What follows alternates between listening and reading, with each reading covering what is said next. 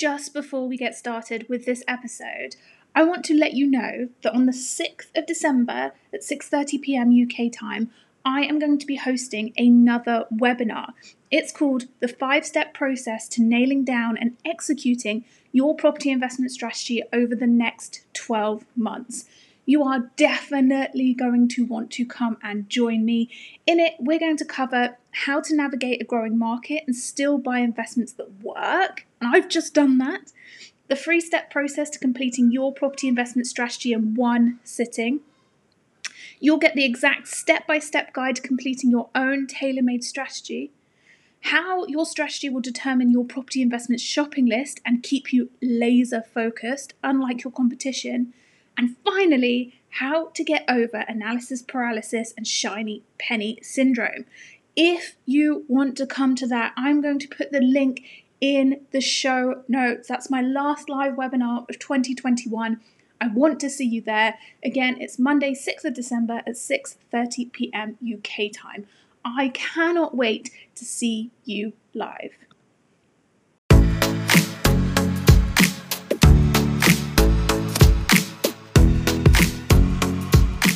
Hello and welcome to the Honest Property Investment Podcast. My name is Natasha Collins. I'm the host of this podcast. I'm also the founder of NC Real Estate, which is my firm of surveyors for landlords and property investors to come and build commercial and mixed-use property portfolios that completely align with their goals.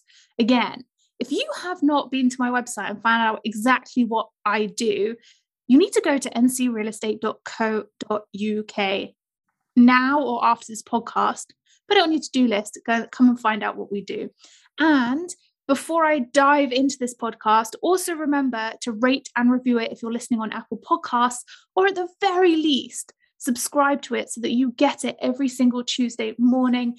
It's available on all the platforms that you listen to podcasts on, so make sure you're doing that. Today, I am following in this series of my amazing NCRE team members. And today, I've got the lovely Caroline Saxon on the podcast, who is our commercial surveyor. Hi, Caroline. Hello, Natasha. Thank you so much for inviting me. That's all right, no problem. I thought we'd get together for a good chat about what we're seeing in the industry and how things are going. But first, can you do your 2-minute pitch of your experience to date? Absolutely. So I currently work in landlord and tenant. So I do rent reviews and lease renewals, mainly on behalf of landlords on industrial units. So we will look at anything from small trade counter size units, like 4,000 square foot, right the way up to the big sheds of over 100,000 square foot. So we get involved at any point where a landlord, sometimes a tenant as well, we do a bit of tenant work, needs any representation, then we act on their behalf to make sure that processes are followed properly and that we negotiate the best deal for our clients. We also do have a look at some retail things as well. And occasionally I dabble in offices, but just it's how it rolls. Luck happened that I ended up falling into doing industrial. So after doing my APC and qualifying as a surveyor, I did a little bit of property management just to make sure that I was well-rounded in knowing how a building actually worked, which I think is super important. And then I did a stint in valuation as well, so doing red book loan security valuations when people would buy anything. So that's probably not quite 2 minutes, but that's in a nutshell of what I currently do. Mm-hmm. And Caroline on Team NCRE hosts the Thursday Q&As, commercial Q&As, and answers any questions or supports with any questions in regards to commercial property, which is good, right? Got a lot of interesting questions. I've learned loads, absolutely loads. What you're going to get, but it's really interesting. So let me ask you, what have you been seeing over the last 12 months in terms of commercial property? How have you seen the industry change? So in what we're doing, I'm seeing an insane amount of rental growth. And this has been pushed on by the fact that people, actually, I'm going to roll back to March 2020, before when we had the lockdown. So the market was okay. We had some areas of oversupply, particularly in the Midlands. So we were looking at sheds, there was a big supply of 100 to 150,000 square foot sheds. So we had loads of them. And that was just as the lockdown hit. So what happened was landlords got nervous, and they let these leases with big like rent-free incentives. So that lowered our net rents. So the growth in that just sort of stalled hugely. We also didn't know what we should be doing and what was right to do on rent reviews, lease renewals. You can't really go and push a tenant up, go and say, hi guys, your rent's going up, in the middle of a pandemic. So everything sort of stalled. And then fast forward the end of that first lockdown in June, and all the supply had gone because they were doing short-term leases. The NHS had hoovered up a lot of space. We'd had HS2 led contracts doing the same, hoovering up loads of space, but on flexible deals. So the rents had gone up quite a lot. So we'd seen quite a lot of growth because the supply had gone down. And that's just snowballed. And it's snowballed so much that sometimes we are saying to tenants, do you want a new lease? Like, I can't afford it on the rents that you've gone and triggered it at. So I'm not even going to negotiate with you because we aren't putting in quite so much fat at the start of negotiations so that they don't balk and run away. So it's everything's sort of squeezed. And because these occupational costs are going up, we've seen increases in increases in costs of build costs because there's a lack of supply of materials, lack of good contractors.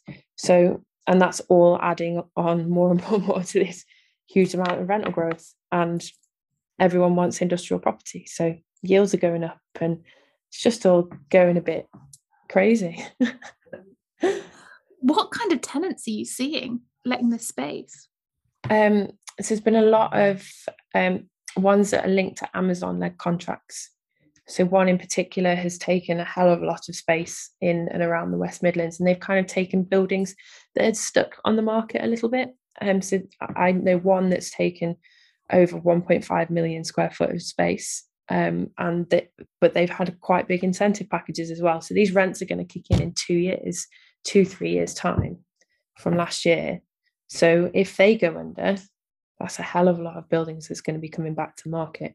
So I'm a bit nervous about it, but we've had those guys taking just huge amounts of stuff. We've seen a lot of 3PLs taking stuff, Amazon, and just trying to service the online demand whilst the town centres and the retail space is suffering. It's all gone because it's all gone online. The industrial market's gone crazy. Well, industrial and logistics, mainly logistics. Mm-hmm. So would you be advising investors to look at buying industrial logistics right now? Or what? I mean, I know, it all depends upon someone's situation. But do you think that's a good market to get in right now, or are we at the top of it? I'm not sure, because I'm not sure where it could go. Yeah. And I think because everybody wants it, I think probably better trying to focus your attention on something else, because you are in bidding wars. And I don't think that that's necessarily healthy and is sustainable. So personally, I would invest in industrial because I understand it better than some of the other asset types. But if it was my money and I was putting myself on the line, I think I'd be trying to get something mixed use with a little bit more, or a multi-let industrial estate. That's where everyone wants to go. So I think the ship sailed. I'm talking myself out of it here, aren't I? You are talking yourself out of it. Yeah, I think maybe 10 years ago, I would have done. Now, if it's someone else's money, yes, it's safer. But yeah, I think the ship sailed. What would you buy then? If you had deep pockets right now, unlimited cash, and you were building a commercial mixed-use property portfolio, what would you buy? I would buy a convenience store with some kickers in it, with some fixed increases. I would probably buy a drive-through, like a Costa or a Starbucks again, but I'd want to make sure that there was some growth in that. I'd probably get myself a nice little industrial, not industrial, scrap that, a nice little retail unit with probably a couple of flats above that would matter to somebody. So if the tenant is like going into the commercial has some form of emotional attachment to that building because they're an entrepreneur. So somewhere where it actually matters to somebody. So where I live in Birmingham, there's an area where there's loads of independent bars, cafes, and whilst they're more risky tenants, it actually means something to people as a business. And I think what I like about property is that it's personal. Yeah. I like the people side of it. So I think I'd make sure that was one of them in there. But I'd just be trying to de-risk myself. I go as round as very diverse, I think. So I'd got something to play with. I'd probably stick a little office in there as well, like a little out of town office. Like it's so controversial, but Doug, who's on our team, I interviewed him and he also said out of town office. Why would you put out of town office on there? I'd put a nice little business park on there because I think some companies are going to start downsizing from their office space, but people still want to go into the office. I like going into the office. I like seeing people. And I think the businesses that people are going to attract to go in there are hardworking businesses that want to make a little hub for their employees, but maybe not necessarily in the town centre where they used to be, but somewhere that would have the benefits of green, being outside, like quite cool, funky space. And I guess you get the yields on that as well, wouldn't you? It's a bit of a risk, but yeah. I think a nice little, but not too big, and one that you could potentially split to a first and a second, ground and a first floor, so you could get two tenants in there, or something with a little bit of potential that you could mess around with. I like the idea of that. I like innovative of buildings. Yeah, you know what I mean, like the kind of the early 2000s little business parks. Yeah, I valued a couple of them with that. You can go in, you can either have the whole building or you can very easily split it. Yeah, and then put some live, work and play in there. Maybe not live per se, but you could have a bit of a small hotel on the bigger business parks with something like a climbing gym, which there's demand out there for that side of things, and then you have the offices as well. That probably it's about experience, isn't it? Yeah, that's why retail's changed. That's why retail's on the retail parks and town centres have gone the way they have, because people want shopping to be an experience. So maybe if we roll that out into work and that kind of thing. But yeah, I'd probably go that. Yeah. And what areas would you be investing in right now? If you could invest in anywhere, what are you seeing where you are working at the moment versus the rest of the country? What is interesting to you? I like Birmingham, it's my home, it's what I know, but I would be investing, if I was going to invest here, I'd be investing in the suburbs. If I was going to invest, I'd go for somewhere kind of medium size, somewhere like Gloucester, or somewhere that's trying to revamp slightly, or because I think places like Bristol have already gone too far. They're already there. So actually, no, I'm going to go with Sheffield. Because I went to Sheffield the other weekend. It's a really cool city and they're doing a lot of work. They're trying to move. They've got the Heart of the City project on. My brother used to live there. He only moved back to Birmingham in the summer, and he showed me this project that they're doing, and they've taken a load of car parks and they're trying to put a load of development through the middle to create a new heart of the city and move all of the stuff from the original high streets into this new core. And the retail, whilst one part of the city is now dead or going to be more dead, the traditional part, there's this quite new, exciting and vibrant part with cafes and bars and nice looking retail going in, and then the student part and the bar, the other, let's go for edgy, is at the back. I quite liked it. I like that it's got a small city core, so I'd probably go Sheffield. Ooh, Interesting, because that's a place where residential investors have really flocked to as well. And I guess as the property prices are really going up there, city centre will come up with the commercial as well. Yeah, and it looked nice. Done some. The John Lewis is closed, so they're redeveloping that, but they're taking the original facades and building behind it. So I don't know if you'd seen what they did to 55 Colmore Row here in Birmingham, where the RICS is on the ground floor, Savills on the top. WeWork are in there as well. They retained all the original facades and then built the new extension and space behind. So they're trying to be quite true to the city as well, which I just quite liked it. It was quite a nice vibe. Interesting. What is your biggest bugbear that investors are overlooking when buying commercial and mixed use property right now, do you think? Net rents. Net rents. It is something that, and even as a valuer, when I used to value, people overlooking the fact that the next lease event is a rent review or a lease renewal. We work in nets. So many people are fixated on the headline. Whilst headline's great, and it's good to get a high headline at the start, give them some rent free to increase the value of what and your income. But people forget a lot that the next lease event is going to be looked at on a net basis. So I think more understanding there about actual rent received against what you think you're going to get. And can you give a quick explanation of the difference between headline and net? Okay, right. Quick. So, a net rent is the actual rent received over the term certain, so to the break option in the lease or to the lease expiry, whichever one comes first. It's normally a break. And what we do is we go and take the net rent. We take that rent-free period and we spread it out over the term certain amount of years that you're going to receive that rent.